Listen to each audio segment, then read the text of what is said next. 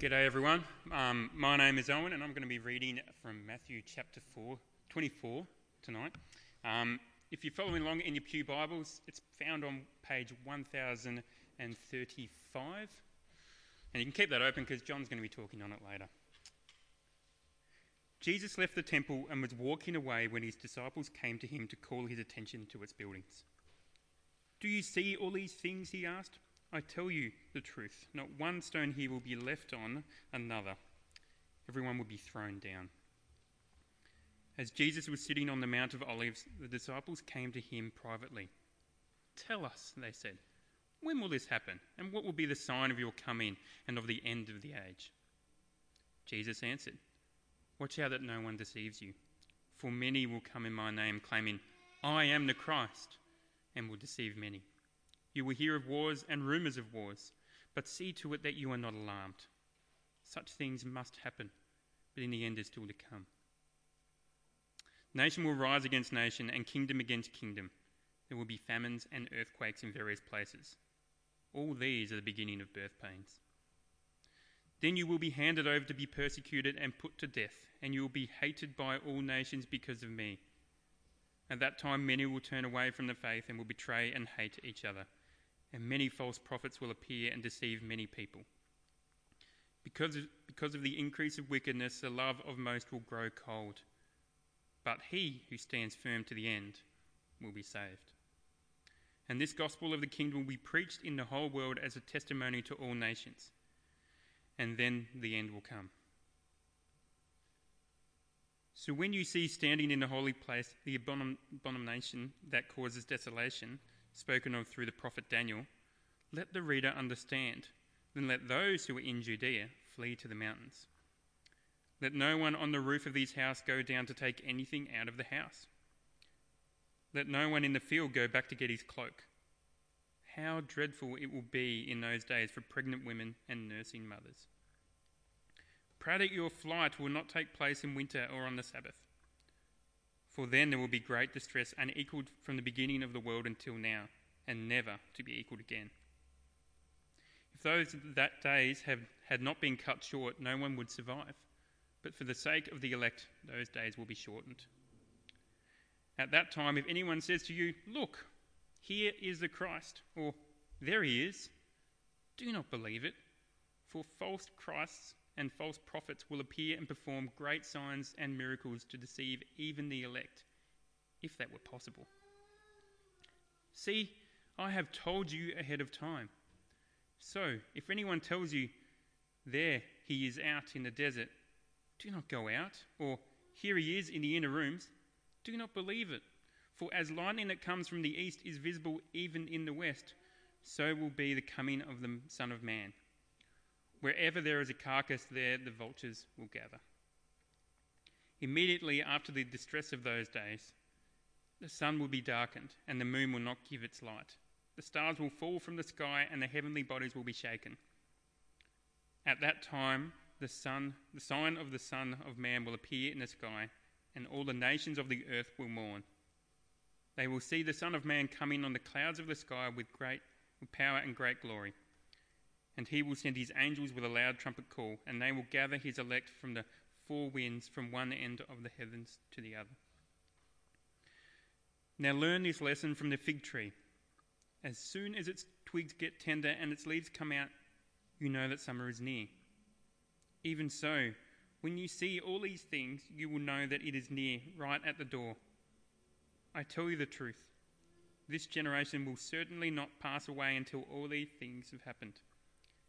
Heaven and earth will pass away, but my words will never pass away. Thanks be to God.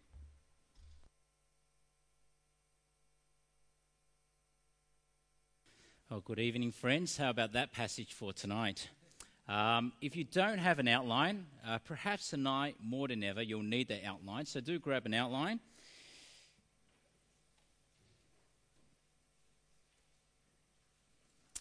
We will be engaging a lot of big topics and difficult topics tonight, so I'm going to ask that God helps us once again. Let's pray.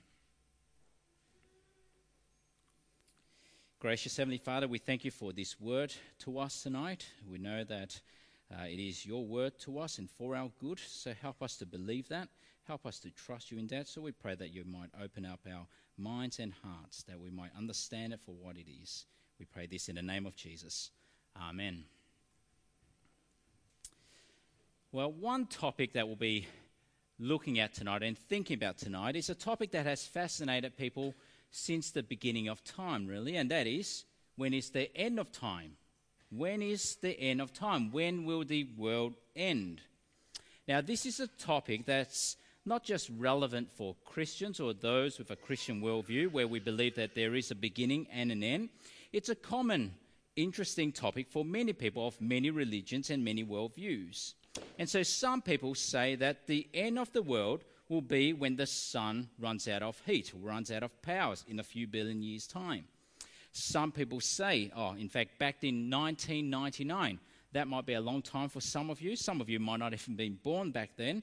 But back in 1999, many people thought that the year 2000 was the end of the world.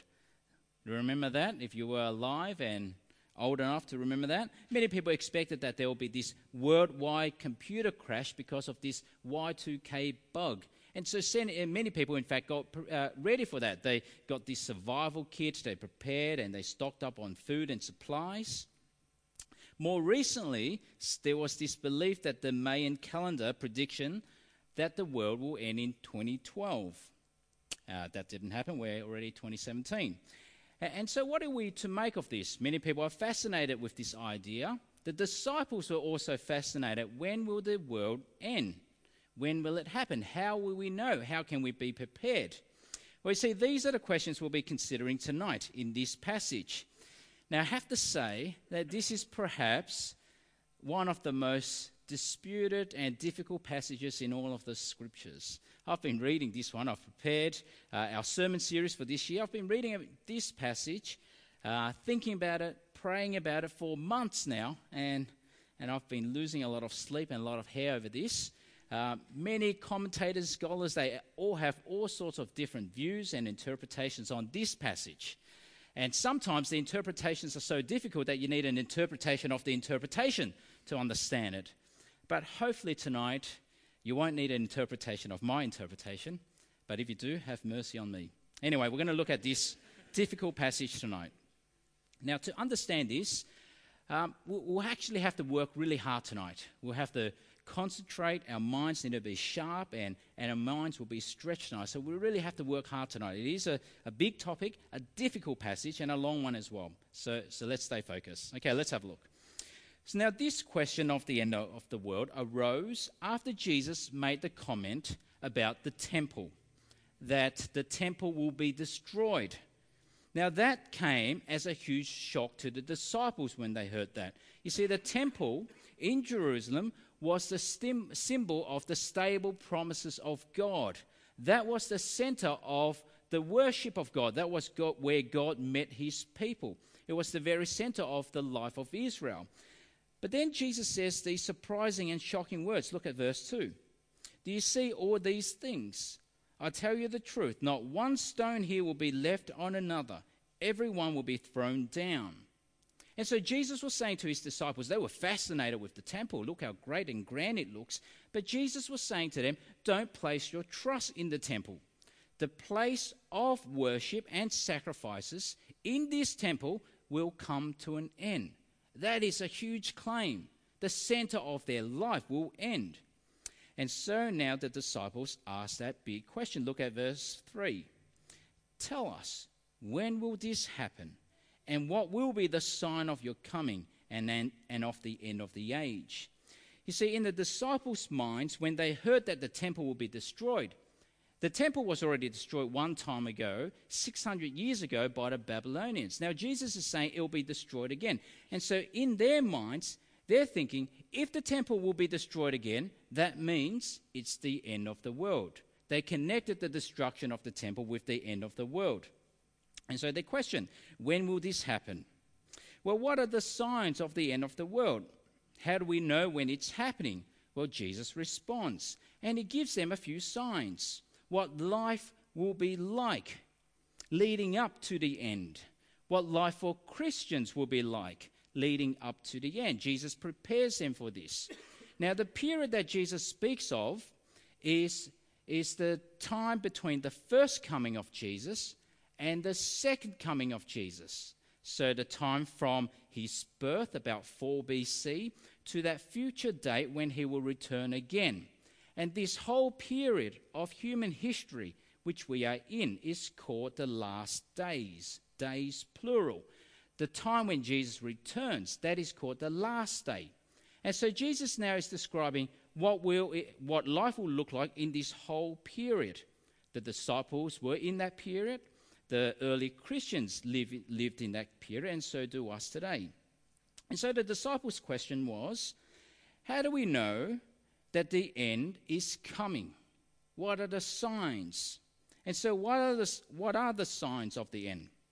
Well, firstly, Jesus says here that this period, this whole period, will be characterized by worldwide disturbance. But it is not yet the end. It will be characterized by worldwide disturbance, but it is not yet the end. Look at verses 6 to 8. You will hear of wars and rumor of wars, but see to it that you are not alarmed. Such things must happen, but the end is still to come. Nation will rise against nation and kingdom against kingdom. There will be famines and earthquakes in various places. All these are the beginning of birth pains. Now, do you see what Jesus was describing here? Nations will rise and fight against one another. They'll go to battle. They'll go to war. But that's not yet the end. It might look like the world is ending with all those wars and fighting and battles, but it is not yet the end. In the first century, there were numerous wars and battles. We know of the Roman Empire. They expanded, they fought, they warred, and they battled. In the first century, there was the Roman conquest of Britain. In the first century, there was the Roman Parthian War, fighting for land, fighting for wealth, fighting for honor. And of course, since the first century, fighting and wars has not ceased. In the last century, how many wars have we seen just in the last 100 years? It was the First World War, the Second World War, the Korean War, the Vietnam War, the Gulf War, the Bosnian War, the war in Afghanistan, in Iraq. It keeps going on and on. In fact, the last century, it's described as the bloodiest of all of history. 20 million people killed in World War I. I mean, just imagine those numbers, 20 million people killed. If there was one in my family, that would affect me so much already. But 20 million people, how many fathers and sons and uncles and brothers there? 85 million in World War II. 42 million killed under Stalin, died under Stalin. 37 million under Mao. And so the last century was the bloodiest in all of history.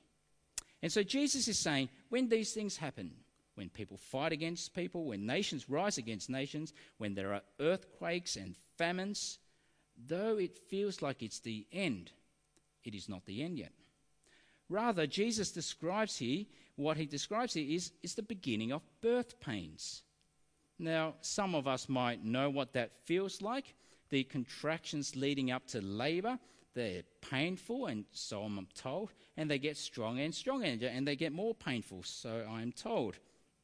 I obviously haven't experienced any contractions, but I've seen it.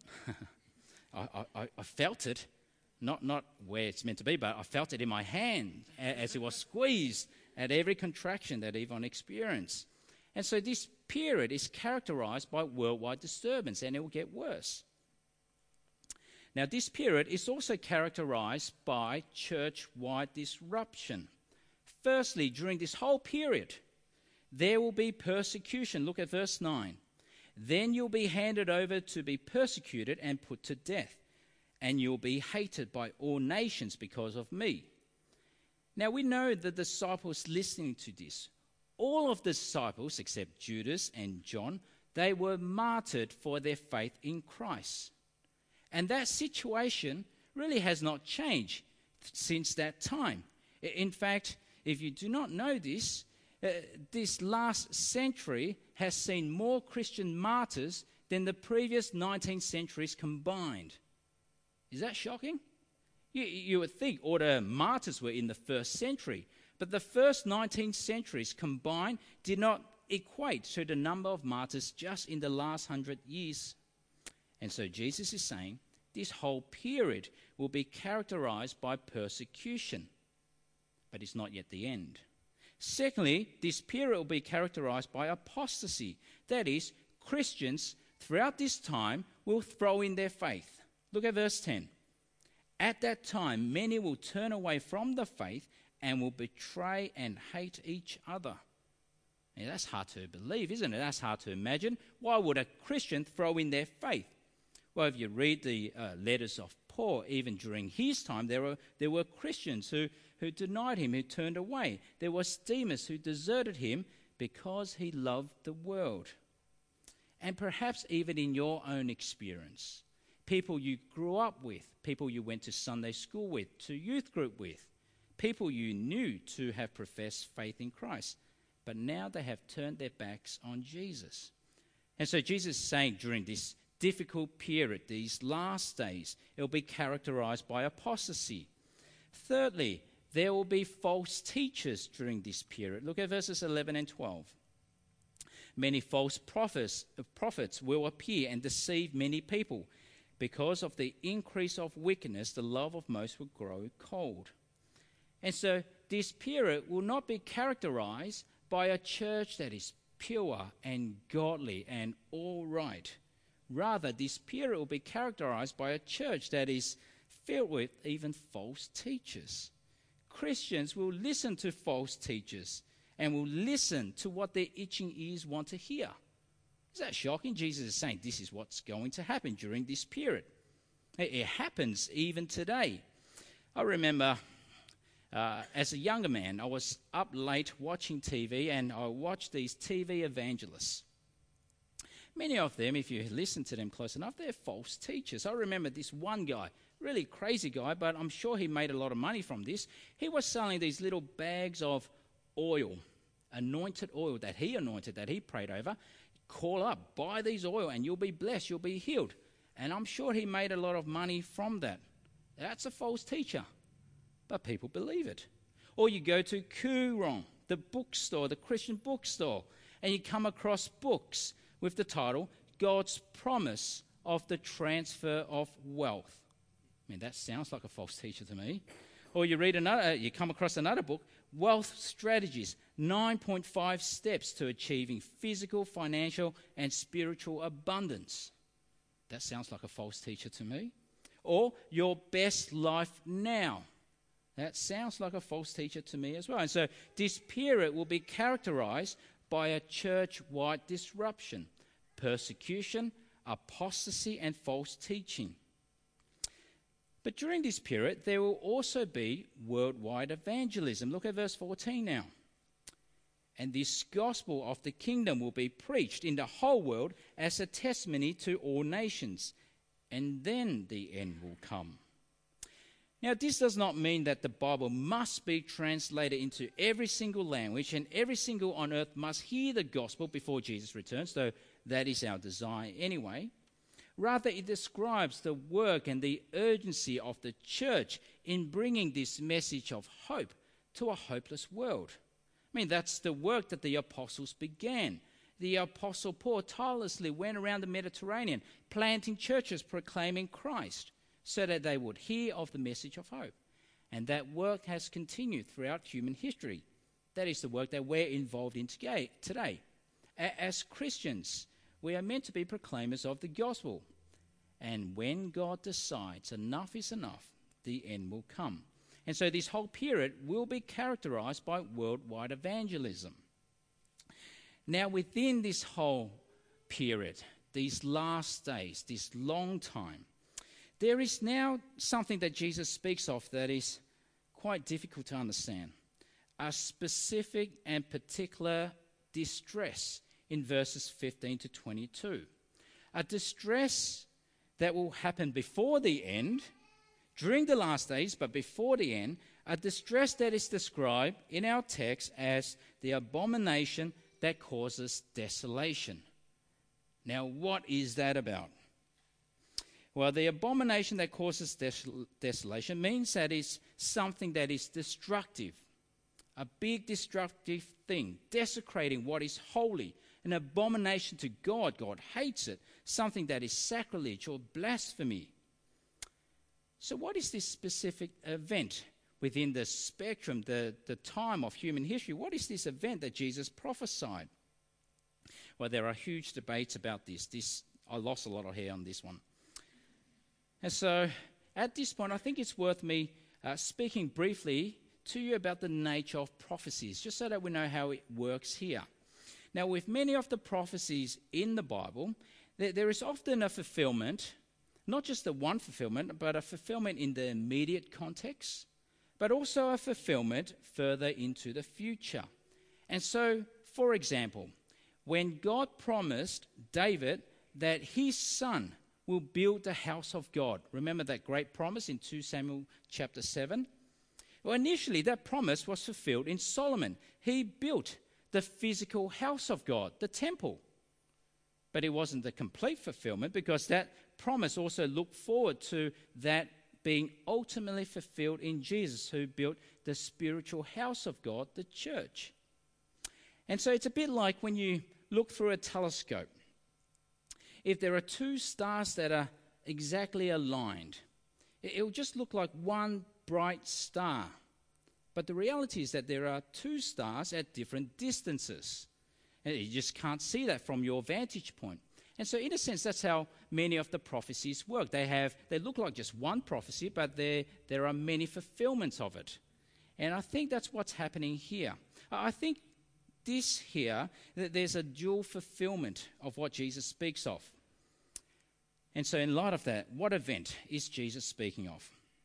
Well, what we do know from this text so far is that firstly, it is the greatest distress, greatest suffering, greatest desecration ever to be experienced in the history of the world. The greatest ever. Look at verse 21.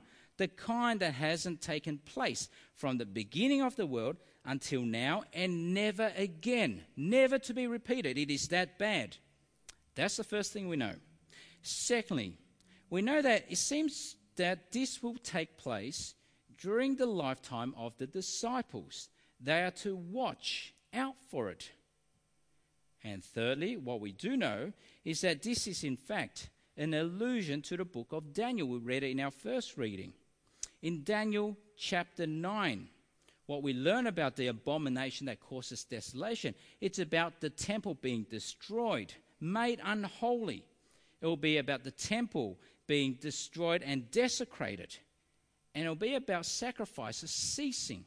That, in a sense, describes the abomination that causes desolation. Now, when do you think that happened? Well, I think there's a dual fulfillment here. In the Gospel of Matthew so far, in fact, all the Gospels, Jesus has already hinted at this. Jesus has already described that he, in fact, is the temple of God. And so early in Matthew, Jesus says, I tell you that one greater than the temple is here. He also said, destroy this temple, and I'll raise it up again in 3 days. And what did he mean in that passage? Well, the temple he has spoken of was his body. He already, in a sense, reclassified the temple as him himself. And so, when was this temple of his body destroyed? Well, it was at his crucifixion, wasn't it? It was at his crucifixion. And we're given clues in this gospel itself of this great distress. There was an earthquake, the rock split, and the temple curtain was torn in two, which really marked the end of the temple era. When the curtain was torn in two, it meant that the temple had no more place, no more need for sacrifices.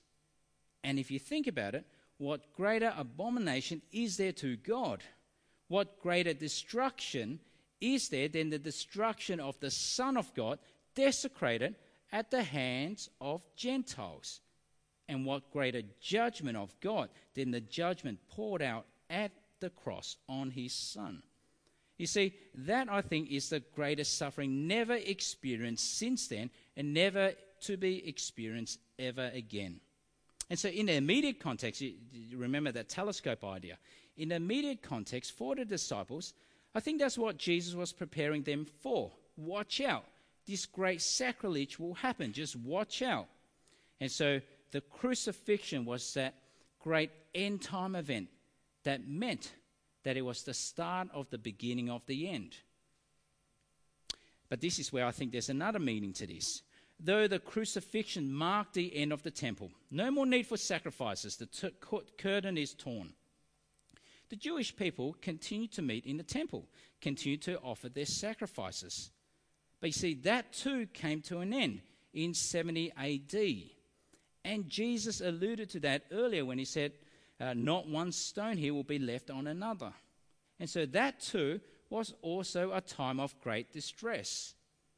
Now, we know from history that the temple was destroyed in 70 AD. The time leading up to the destruction of the temple was a time of unprecedented suffering.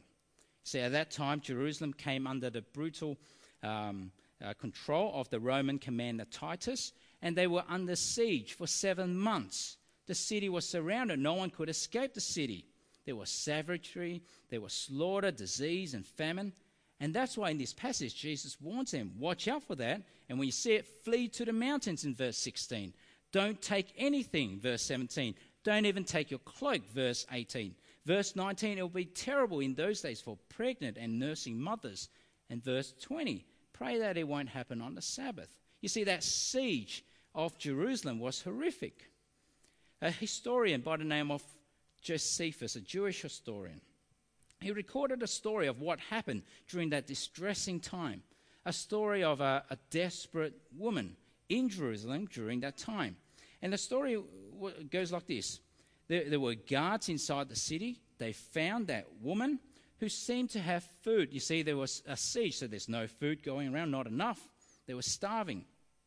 Well, they found this woman who seemed to have food, and they threatened to cut her throat if she did not show them where she was hiding the food. And then she showed them. She uncovered her food. It was half the body of her son. She said she's already roasted half and eaten half of her son, and here's the other half for you. During that siege, it was a time of great distress. It was horrific. It was gruesome. It was horrifying. But that was the time when 1.1 million people died during that war.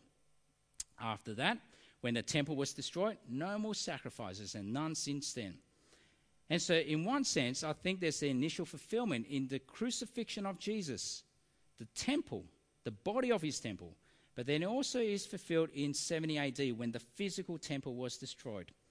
And so Jesus here was getting his disciples, watch out for that great abomination that causes desolation.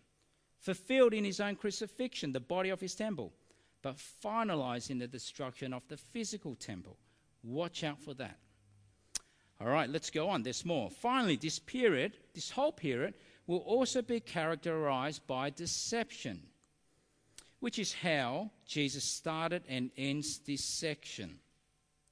When you see these terrible things happening, it might look like this is the end. It's the end of the world. And Jesus goes and says, well, don't be deceived. Many people during this period will claim to be the Christ. And he says, don't believe it. Look at verse 23. At that time, if anyone says to you, look, he is the Christ, or there he is, do not believe it. Verse 26. So if anyone tells you, there he is, out in the desert, do not go out. Or here he is in the inner room, don't believe it.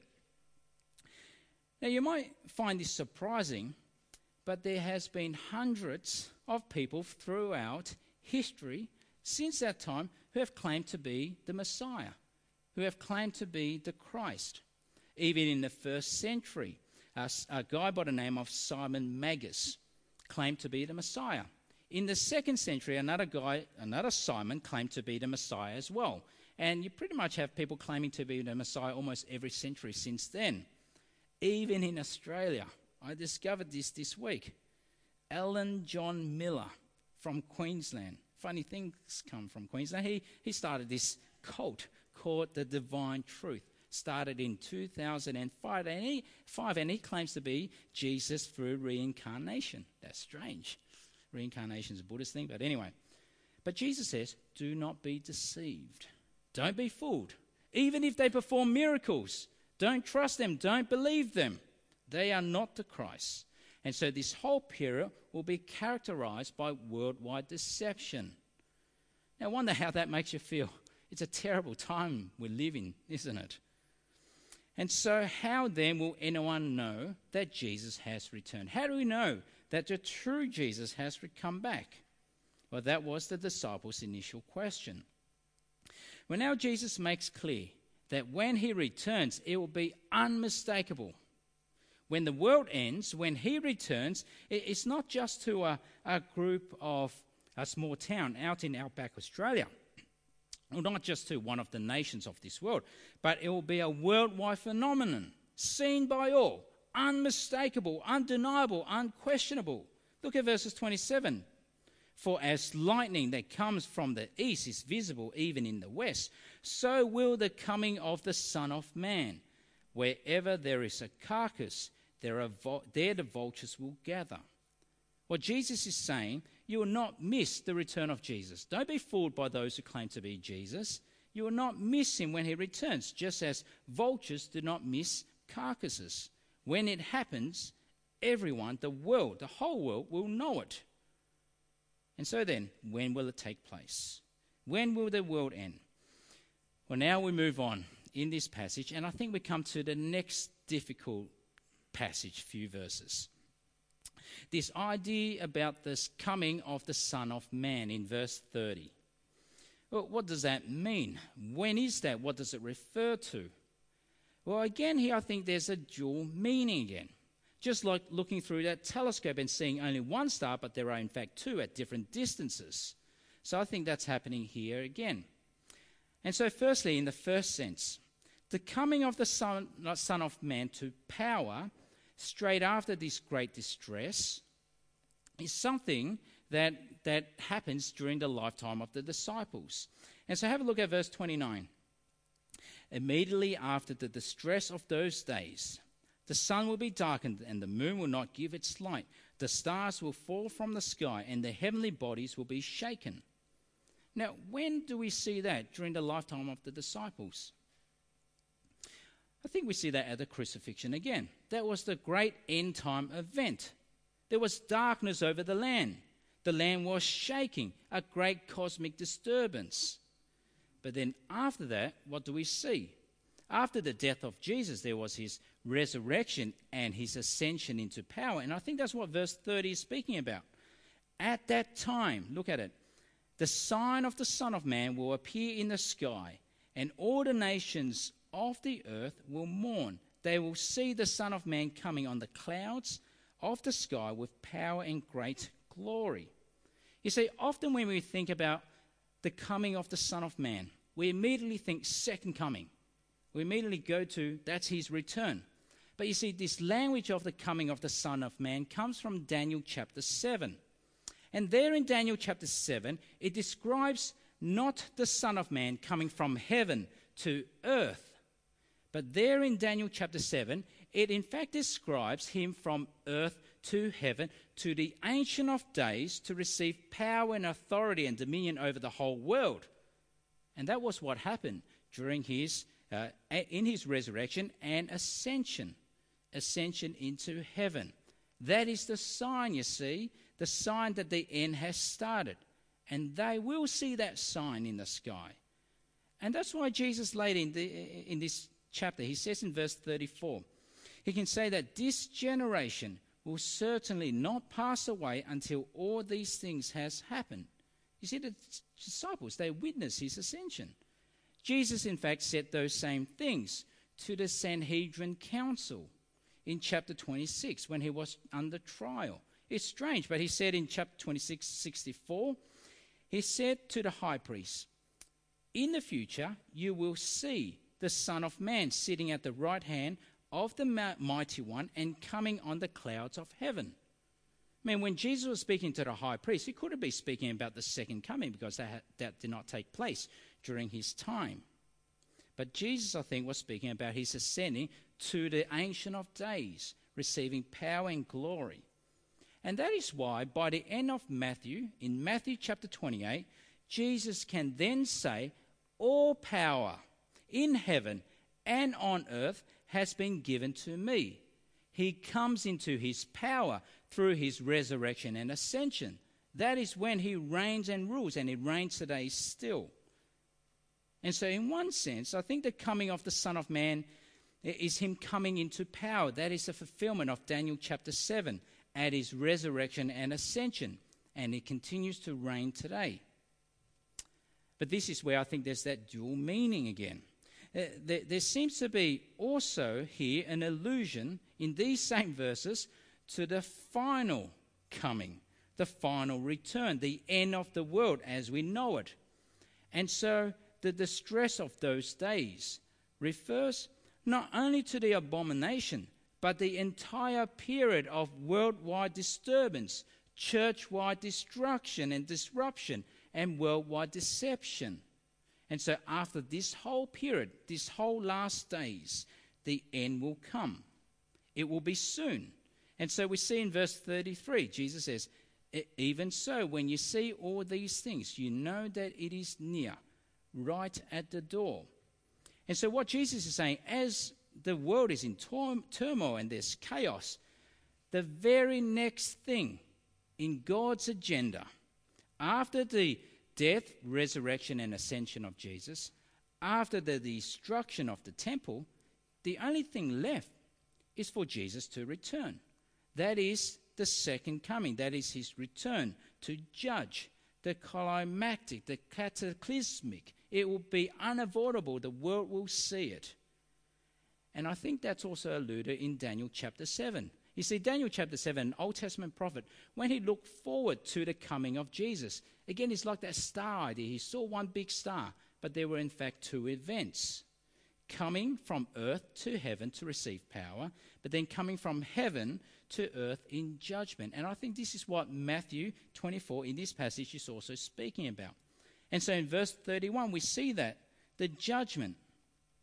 Verse 31, he will send his angels with a loud trumpet call, and they will gather his elect from the four winds, from one end of the heavens to the other. You see, the ascension was the sign that he will return. And when he does finally return, that will be the final judgment day. The elect will be gathered. They will be delivered. They will be vindicated. That is the last day. All right, that's our passage. I'm out of breath, but there's more. How are we going here? Does that make sense? Okay. So what does this all come to now? You know, we read of these, even a difficult passage like this. It is for our good. God is teaching us something. So what difference does this make to us, knowing that we now live in the last days? Well, you see, how this chapter helps is that it helps us make sense of our life now as Christians. It also helps us make sense of the world in which we live in today. You see, we are now living in the time of the last days. What we do know with certainty is that we are now in the period that is after the death, the resurrection, and the ascension of Jesus into power, into glory. We are also living in the period after the destruction of the temple.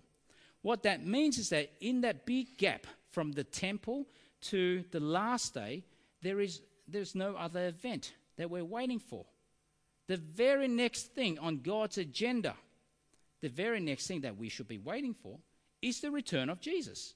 There is nothing left to wait for. All the big events has occurred already. And when that happens, it will be a worldwide phenomenon. It will be the judgment day. That is all that is left. And if that is all that is left, it is imminent. It will happen, and it will happen soon. And so how then do we live in these last days? What are the things that we should be aware of? Well, I think that's why this passage is so important. As hard as it is to understand, it is so important.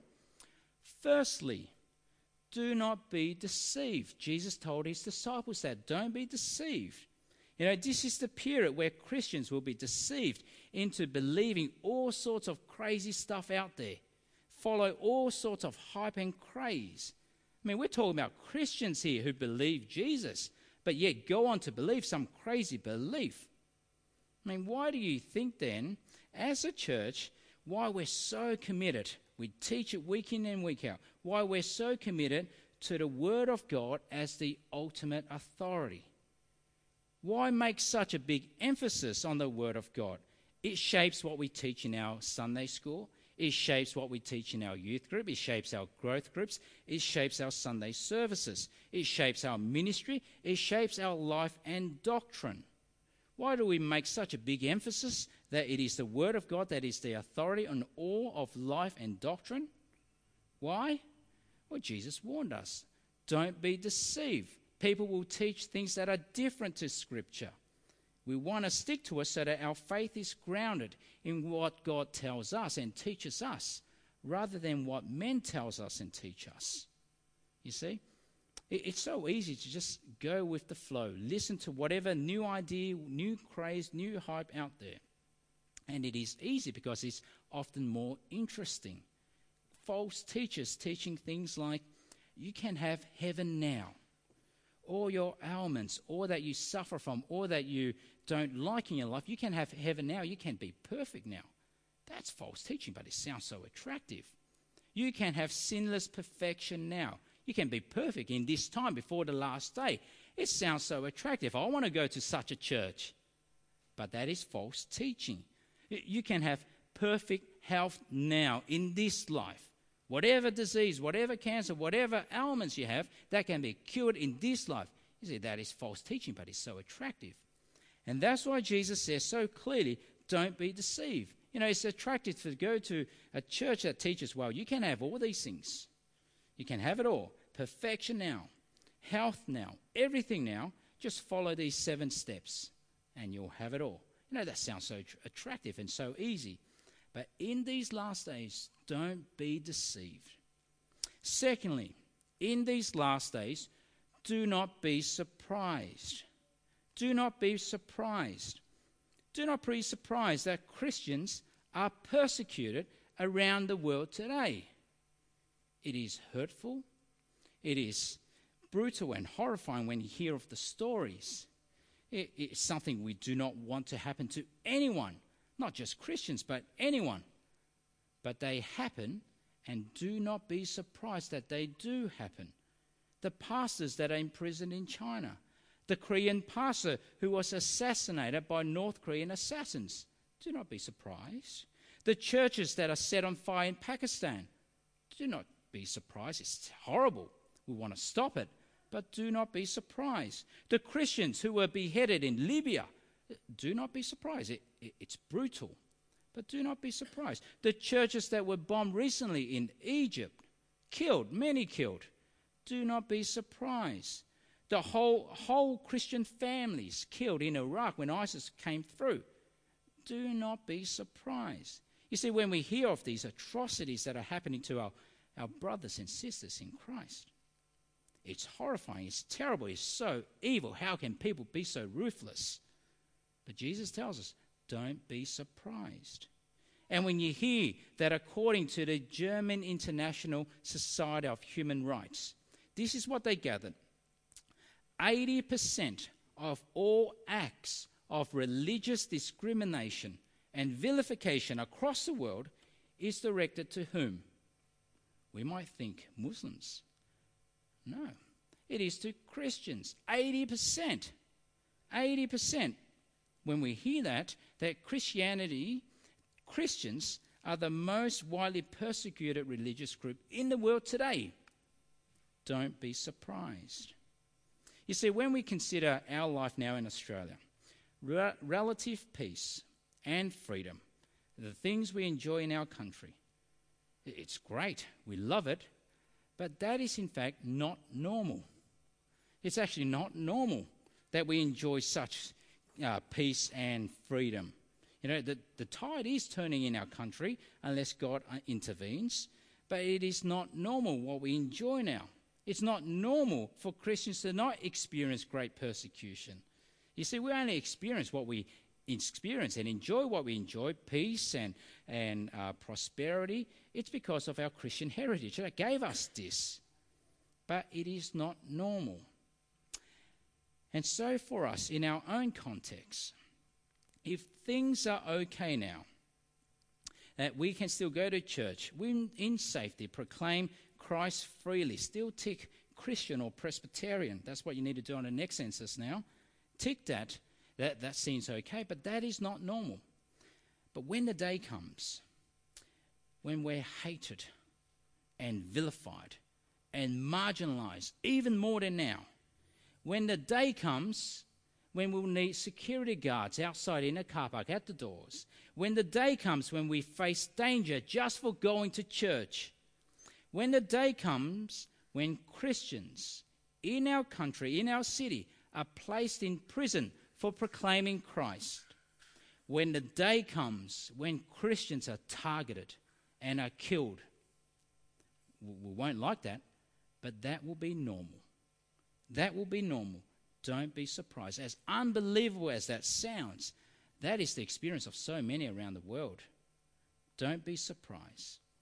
And finally, don't be deceived, don't be surprised, but instead endure till the end in faith. Jesus in this passage calls us, endure in faith. Endure right to the end. Don't be blinded by what's happening in the world. I've told you beforehand, these are the things that will happen in this time. But endure, trusting in the promises of Jesus, that one day you will be delivered. One day you'll be gathered by his angels on that last day and vindicated. You see, when we think of all that Christians have to endure and suffer and persevere through, we think, is it really worth it? You know, to give my life for this that is unseen, is it really worth losing my life over? Well, knowing this passage says that it will be, and the end is nigh. The end is near. The day will come, and there is great hope for all of us who endure till the end. Persecutions will one day cease forever.